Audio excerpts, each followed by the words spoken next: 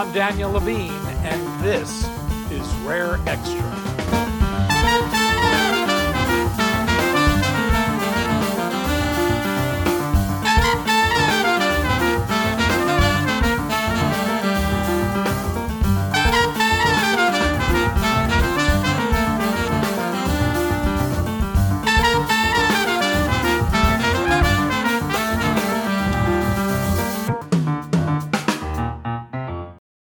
Before patients contribute their medical information to a research study, they must work through a consent agreement.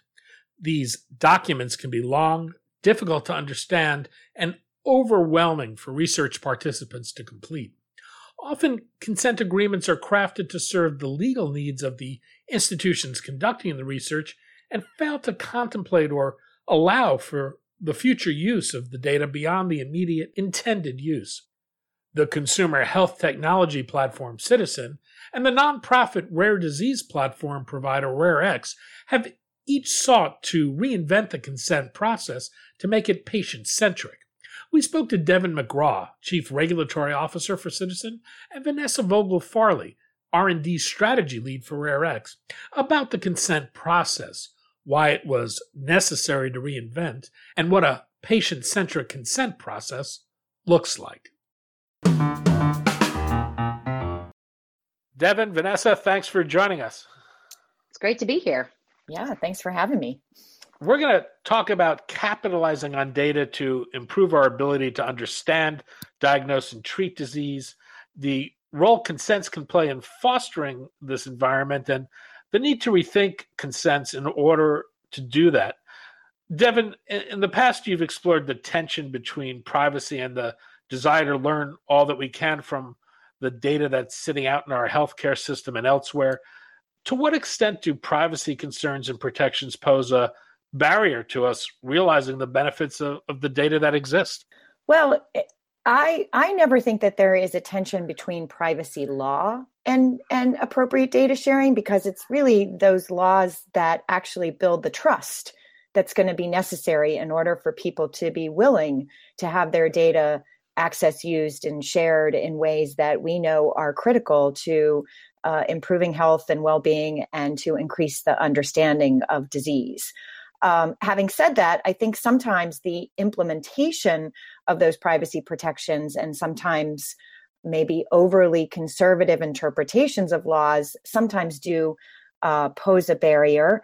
And sometimes when the data needs involve very large data sets, consent requirements can sometimes be a barrier to leveraging those data sets. But there are other privacy protections that you can leverage in order to, again, build that trust. It's really about building trust. That's what privacy is there for. You don't want to have a situation where people are afraid to go to the doctor or afraid about what's going to happen to their data. That would result in some consequences to the healthcare system in the same way that inappropriate sharing of data would result in consequences. You previously served as Deputy Director for Health Information Privacy at the Office for Civil Rights of the U.S. Department of Health and Human Services. As part of this job, you were responsible for enforcing HIPAA. We often hear concerns that HIPAA is a barrier to data sharing, that it's used as an excuse by entities, but one thing I rarely hear discussed is the requirement in HIPAA that confers on patients a right of access. What does the law say, and how well do providers and patients understand that? Yeah, so first I want to say HIPAA is actually rarely a true barrier to data sharing, because HIPAA is essentially a set of permission slips that say you can share under lots of circumstances, including for research, but they do place sometimes some conditions on the extent to which that data can be leveraged, depending. And those conditions are intended, again, to build that trust. But the right of access, I think a lot of people for a long time thought HIPAA meant no sharing, including with the patient. But there's always been a right in HIPAA for the patients to be able to get copies of their data, their health records, to do with it what they want to do. And frankly, it's a foundation of most privacy law, that you can at least access and see data that is about you. So it's not actually all that unusual, but it's not that well understood. You're right about that. citizen like RareX likes to talk about patients as the owners of their data. Devin, I noticed in the past you've made the point that ownership is a bit of a red herring. Can you explain what you meant by that? Yeah, it's interesting because I do say ownership is a red herring in the context of sort of settling from a legal standpoint what the rights and responsibilities are with respect to data. Who owns the data is far less important than, who has it and what responsibilities do they have to make that data available to other people, including patients. If you think about ownership of your house, you don't have to let anybody in, right? It doesn't work that way with data. And so when you talk about settling legal disputes about data, ownership doesn't really get you very far. But as a moral concept, it's incredibly empowering to take a stand that patients really own their data, which means we have to think about what patients would want when we're accessing, using, and sharing their data. We have to give them choices about how their data are accessed, used, and shared, and we have to give them access to it. Yeah. I think another just a layer to that is ownership in some cases means exactly like that. That's a great example about the house. It's the same thing goes that ownership in this case, especially when it comes to data, is that patient getting that opportunity to say where their data needs to go. Obviously, they're not, as an owner, they're not going to be able to move it around in the same way that we need to in the technical environment, but giving them that option to own that where their data goes by saying that and giving them that indication is really a big thing. And that both Citizen and RareX talk about a lot.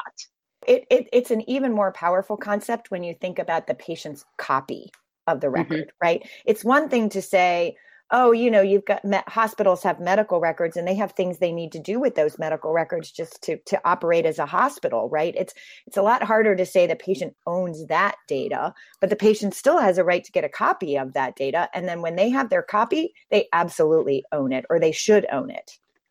And I do want to go back to the HIPAA thing too, in terms of the some things that people don't understand about HIPAA is that once you have the knowledge of your own data set, whether it be a genetic report or it be a diagnosis, your right to share that in a research setting or in a school setting or in some sort of other setting, that is up to you. So that information is yours to use and yours to empower to move throughout the systems wherever it's asked.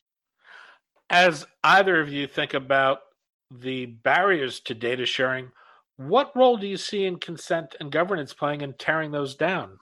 Vanessa? Oh, this is one of my favorite topics to talk about. I think that a lot of times coming from a research background, consent and governance are something that researchers as a whole have always tried to, took a really protective role against those people who are giving data, whether it be, a patient reported data or even clinical data. They wanted to be protect the patient's privacy, which unfortunately, especially in the rare disease area, it becomes a little bit of a barrier. And so what we can do through research, through consent and governance, is to change up the way that we approach it, making sure that consent piece and the governance piece has that very clear opportunity for the patient to say, I want my data to be shared. I'm consenting to my data being shared in a very explicit and understood way. Whereas in the past, where the way we did research was, pretty insular, meaning we asked a research question, we collected data on that research question, and then it was done. And that data that was collected was kind of done with. Whereas in this case, making sure that we're forward thinking in our governance and our consents to say that we have this research question, but then on top of that, do you want that data to be used past this or towards other research projects? And making sure that that's in our documentation, in that consent process, and in that governance process. Yeah. If you think about the traditional way that research is done is, researchers, like maybe in an academic institution, will do research with the data that they possess in their medical records, or they might do a research consortium with other academic medical centers, or it might be a pharmaceutical company research project. They've gathered the data. They may not technically own the data, or they might own the data depending on what law applies, but they have possession of it, which means whether those data are available for other research projects is kind of up to them. And that has served as a barrier to research in the past. And Vanessa's exactly right. When the patients have a copy, they can contribute it again and again and again and again to any research project that they think is valuable, that they feel could move the needle on a condition that they care about, either because it's affecting their family or because they want to see improvements in people's health. So it's incredibly freeing to think about an environment where parochial interests are kind of go away, because it's the patient who really has the strongest interest in moving their data to the places where they want it to go. Before we get into what either Ciitizen or RareX is doing on the consent and governance front, perhaps, Vanessa, you can explain exactly what the consent process is, what its purpose is, and how enforceable these agreements are. Yeah. Well, first and foremost, a consent is actually a contract.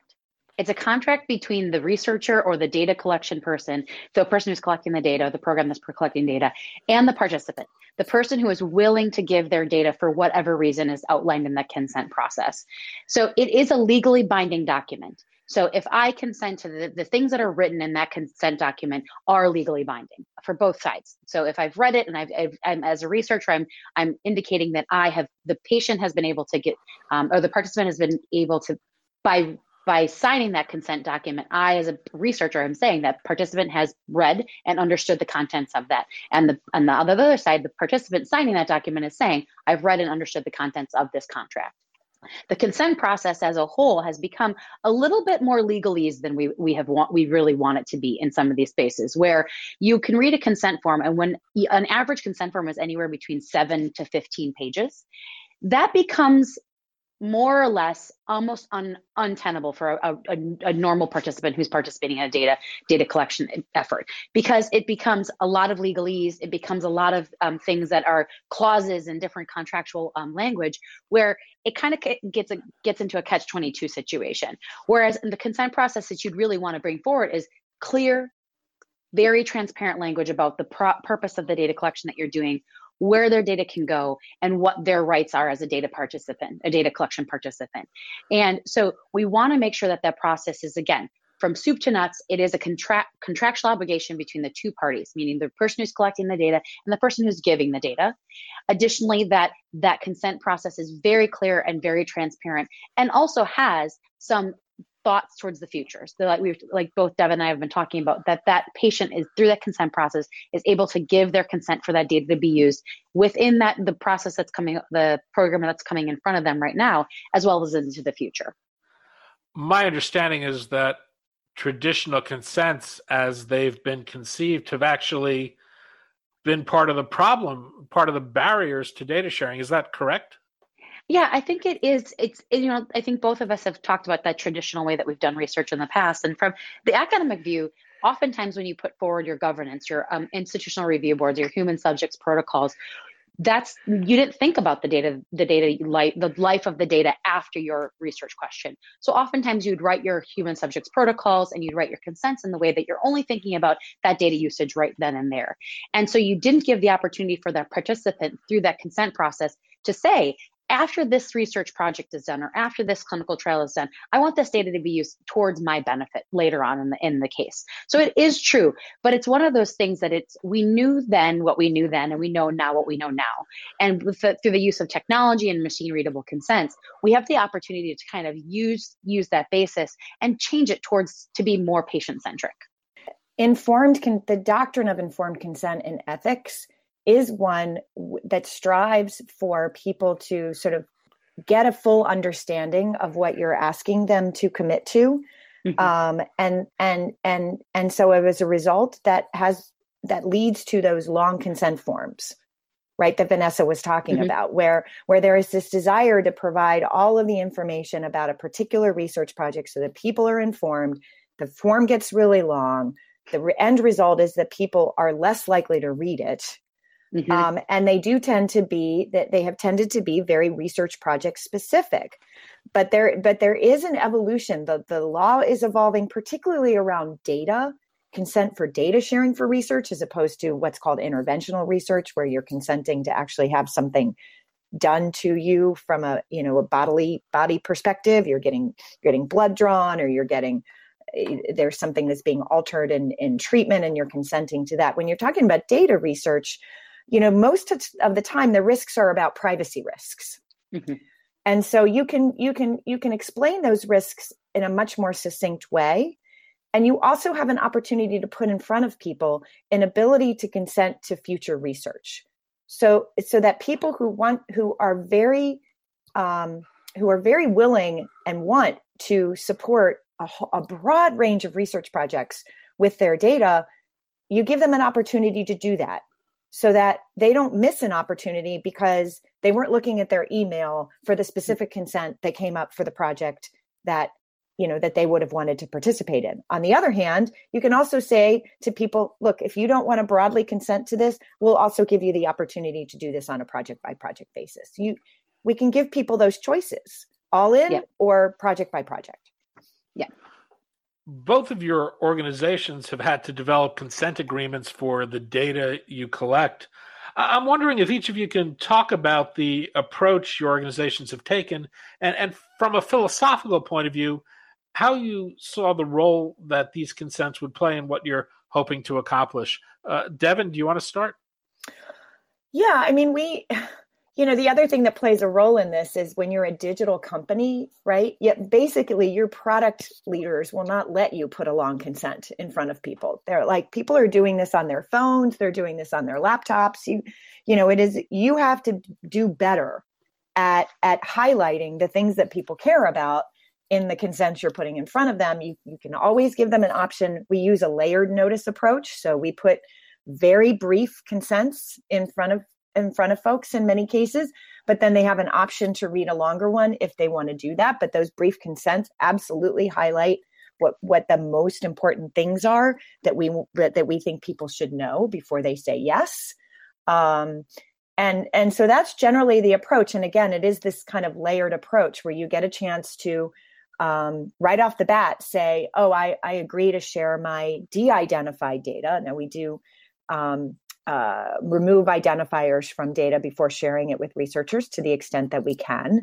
And we let people say broadly that they want to do all research, or we let them say, no, I would prefer to find this out on a project by project basis. And then we also give them a dashboard where they can manage their consents. And if they've done that broad consent and they were getting nervous about it, or for whatever reason they want to change their preferences, they can go into a dashboard and just click that off. And, information that's already been provided to a researcher is not going to be pulled back from that researcher. And we let people know that.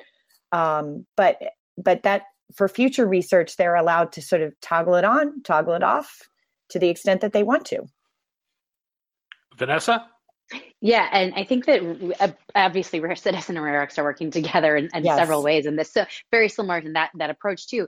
That layered approach, we're both digital companies, and when it comes down to it, at the end of the day, when we used to do consent, this is a little bit dating me, but when you would sit next to the patient, there was a paper document that you went through and you highlighted and you read it almost directly to that patient, then handed it over to them to read too. So that process is very different in our digital world, especially like as Devin said, we're accessing these through our phones. And most of the time it's our phones, to be honest. We look at who or how people are actually accessing this. And at the end of the day, people are not reading through all of those terms of use and all of those things. So for the consent process, as we've been talking about, the purpose of it is to ensure that the patient or the participant who's ever giving that data is educated on what they're consenting to. And so that layered approach is really something that is really needed in a philosophical way from both of our organizations to make sure that as the patient's coming in, the participants coming in, they know exactly what they're consenting to. And again, giving them that ability to change their data sharing preferences, because we know that people as they're on their different odysseys, they might be in different spaces where they'd like to share their data or they would not like to share their data. And essentially, we see a lot in the rare space that people are willing to give their data kind of in a full way. And we really want to support that and honor that request in a very transparent and very, contractual way. We want to, as companies, both with Citizen and RareX, we want to respect that and also maintain that privacy and the confidentiality that kind of comes along with us being digital technology companies. Earlier, you had mentioned that, traditional consents could be 15 pages long and filled with legalese. Aside from recognizing the different platforms on which patients might be reviewing these, how much of it in designing these consents were you focused on removing burdens from patients? Oh, completely. I mean, Yeah. it's not necessarily more protective of a patient or a research participant to give them a long consent that they're not reading. Mm-hmm. Right. I mean, I think that's sometimes the piece that, that's where practicality kind of runs into ethics, right? Ethics has traditionally, sort of erred on the side of, we need to give people complete information. And that is just making these consent forms longer and longer. And then we're asking people to read and understand them. And, look, some people will read a long consent, but I think most of us don't. Yeah. We might skim it, or we might, especially if we're doing this online, I want to participate in this research project. I'm flipping through. I'm running that scroll bar. I'm looking for the bottom so that I can check. So that I can check yes, and that's not any more protective. And you have to have the discipline to figure out what are the 3 to 5 most important one sentence phrases that we need to say to people. Yeah. And then for people who want the longer form, click here. You can read the more complete. And I'm a lawyer. I like to write a lot of words. This was hard. But it is really important not to burden people. It's really important. I think the other thing that you opened that with, Devin, is that, I think there's a respect for, we think that sometimes recontacting or the consent to recontact or giving them that opportunity to we'll let you know when there's another option. Some people are like, I don't want to know if there's another option. I'm consenting to that other option even before we know it's existing. Is a respect for that patient, that participant, to give them a respect, be like, we respect your time enough to know that you're going to consent ahead of time. We're gonna let this go. We're gonna give you that opportunity to say yes, it's the same thing. And additionally, with these consents being that dynamic where they can share it past that original intended use, is that it's respecting the time that the patient and the participant put in to giving that data already. That we're respecting that they were not going to use their time up again to recollect the data or to recontact them, because they've already said, yep, I've given the data and the time. I really wanted to go further and faster with this consent process and this governance process. Let me do it. Let me say yes to this in a very clear and transparent manner. Yep. I think both organizations would describe themselves as being patient-centric. What makes a consent process patient-centric? How do you craft a consent process so it is patient-centric? Well, I mean, again, you use a layered approach. You let people, I think Vanessa is spot on. We used to call it set it and forget it, which I think is a term from an old Ron Popeil from who just passed away, rest his soul. He was the set it and forget it guy. Yeah. To let people set it and forget it because they have other things going on in their lives. If this is what they want, then to give them the option to do that rather than forcing them to do this on a project by project basis. But of course, giving people the project by project option, giving them an easy way to change their consents if they want to manage them. I think all of that is, and using regular language. Oh, yes. Right? Yes. Not over legalese. Yeah. Yeah. I think the big thing that we went into with this too is when we wrote a document, and we have fantastic lawyers, just like Devin, we have great lawyers, and to take a look at it, and we thought we really had it well. We were like, okay, this is like, a reading level that we think is semi-appropriate. And then what we did is we took it to a very lay person who had no idea what Rare X was. And we said, we put it in front of her and we went line by line. Literally line by line. And when it came down to it, we hadn't gotten there yet. So we made a lot of adjustments because at the end of the day, you do want it to be patient-centric to all patients that are coming at this, regardless of SES, regardless of language level, that you are at least getting down there, that if they're reading it, they're understanding what's in that document. So I think that language level, like you're speaking to my soul on that one, Devin, because at the end of the day, with this space being on the digital platforms in the technologically advanced space, anybody can find these consents. And so we want anybody who can find these consents to understand what they're clicking through and agreeing to. I want to go back to a point we touched on earlier. Consent forms have traditionally been created to address the needs of a specific project. And one of the reasons I think they've created some barriers to data sharing is because they haven't been very forward-looking. How can consent forms be forward-looking and contemplate research uses that may not yet exist while not being overbroad? Well, again, if you're going to collect consent from people to a broad range of future uses, then there isn't any way to tell people some of the details of a particular project. But what you can do, and what we have done, and what I think RareX has done too, although Vanessa can speak to that, is to let people know, if you're signing this broad consent, we won't be able to tell you, we won't come back to you and ask you again for the specific research project, but it will be a research project on your disease. I think you can make other commitments to people too that have to do with whether you're just going to be completely reliant on consent or whether you're going to require institutional review board approval, for example, of research projects. So you can tell people, that we are not opening up your data to anybody and everybody who, we will make sure that they are legitimate researchers, that they have filed and gotten a protocol approved, that they, that this is legit stuff. We will also remove identifiers to the extent that we can from the data before sharing it with the researcher. It will be research that is intended to result in, is trying to discover something about the disease of interest to you.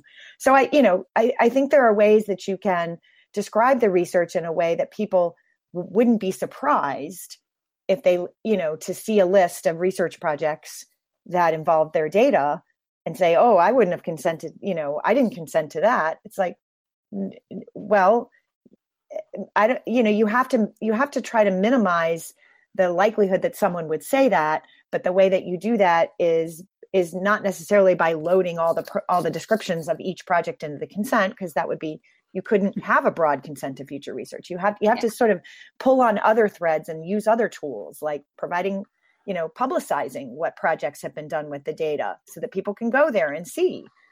Plus they want to know. I think that you made a great point about that piece too, is that, knowing when your data is being used, and then in our consent form is saying, genomics research is actually a great example of this, is that like the technology that the speed at which technology is being created to do genomics research is, you could never cover that, right? You could never even describe it in a patient-centric way in a consent form. So really kind of even just saying in the consent form, we don't know.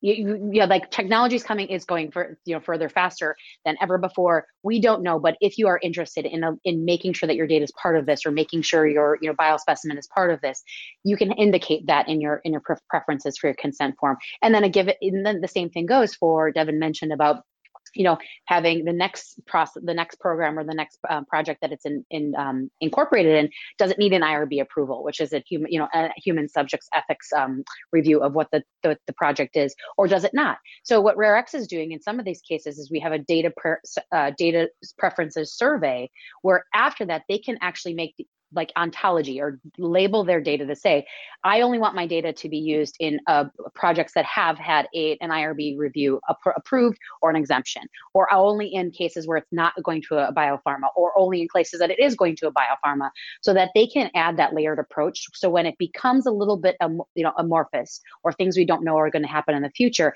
at least there's some guidance and some structure that patient is giving. And we're pulling on those other threads, as Devin said, that we can utilize these other spaces to kind of have the patient or the participant craft where they want their data to go, with having that ability to be flexible into the future uses. You're both involved with companies that are very technology centric. How has technology enabled these new approaches to consenting patients? Well, again, because you can do this online, it enables people to participate in research from the confines of their home, from, while they're waiting in line at the grocery store, while they're, in the middle of their busy lives, as opposed to needing to physically, come into a research facility in order to go through a consent process.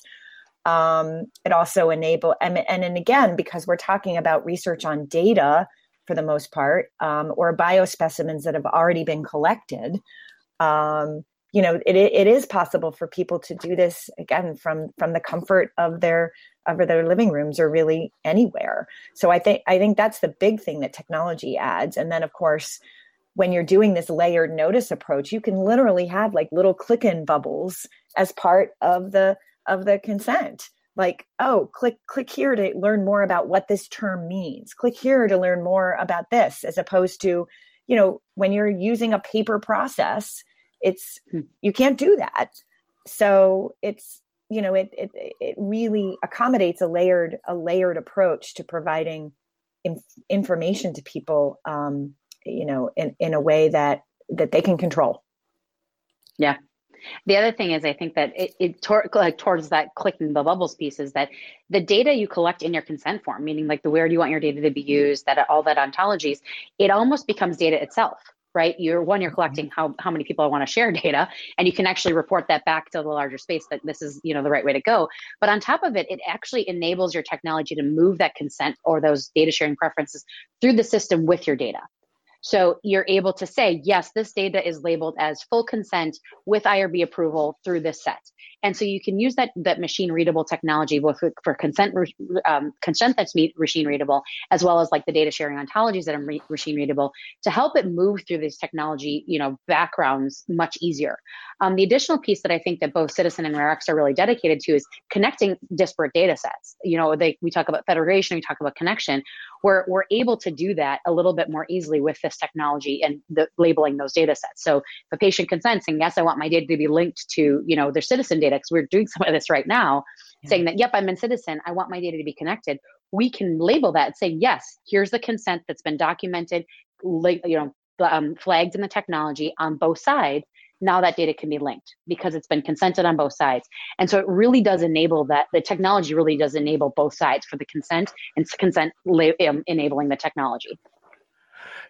As you think about the consent process you've created at each of your organizations, is there anything you're doing that you think is unique? I think the models that Ciitizen and RareX are following are still pretty rare in research. I think the traditional research model is still the predominant one.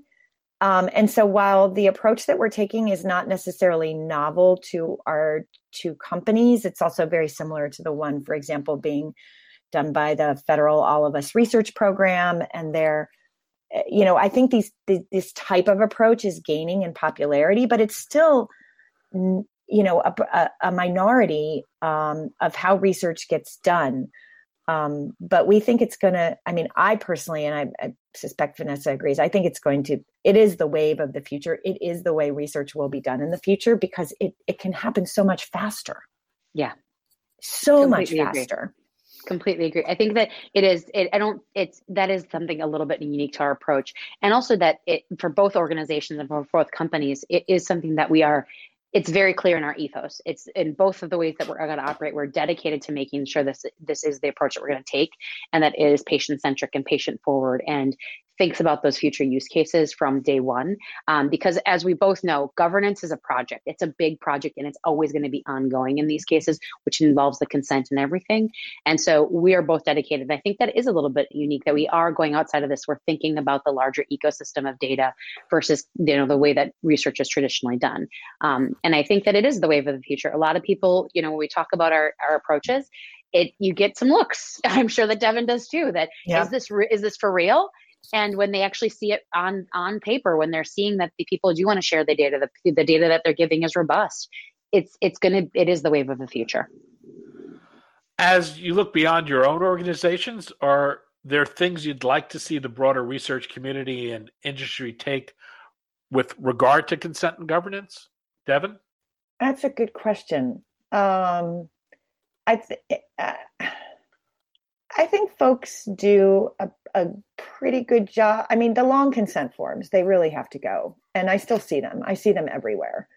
I think that'll take some time because, when you're kind of embedded in it's legacy system thinking, and it's very and it's also kind of embedded in the culture of informed consent that sort of assumed that more information was always going to be better, without understanding that sometimes more information actually overwhelms people to the point where they give up and they stop paying attention. Mm-hmm. So I think that's going to take a bit of time to disrupt. The patient-centric model that we've developed, that our two companies have developed, I think is the right environment for that disruption, because we've added so many other components to kind of the patient centricity aspects of what we're doing, that it's not just about the consent form. And that really helps us to not place so much, not load consent up as sort of the only way that we put participants first. That's also part of the problem. I would like to see the traditional research institutions gravitate to a model that's more like ours. But having said that, I think it'll take some time. And in the meantime, I think it's important that the type of research that we're facilitating be recognized as equally as impactful and relevant as that done in traditional institutions, because it's the same data. Yeah. I agree with that too. I think that we kind of do want to see that in the broader research community, that they think about when they're doing their governance for the research that they're doing, that they are thinking outside of their first use case, that they're outside, thinking about things in the future.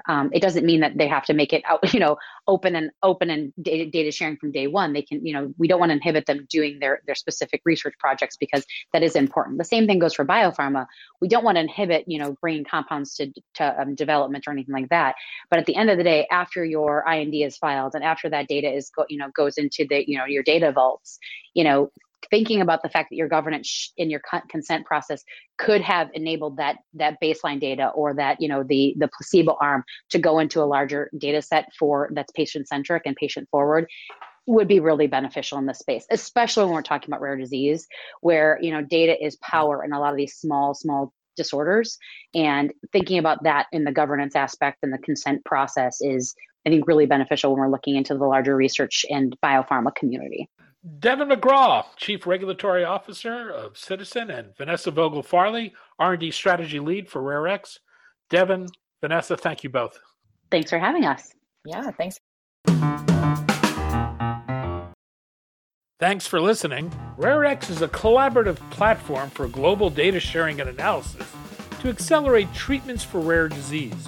RareX is adapting proven technologies and partnering with leading experts to create a federated data analysis platform specifically designed by rare community leaders and scaled to support the diverse and expanding needs of rare disease research, development, and care. To learn more about RareX, go to rare-x.org. This podcast is produced for RareX by the Levine Media Group. Music is courtesy of the Jonah Levine Collective.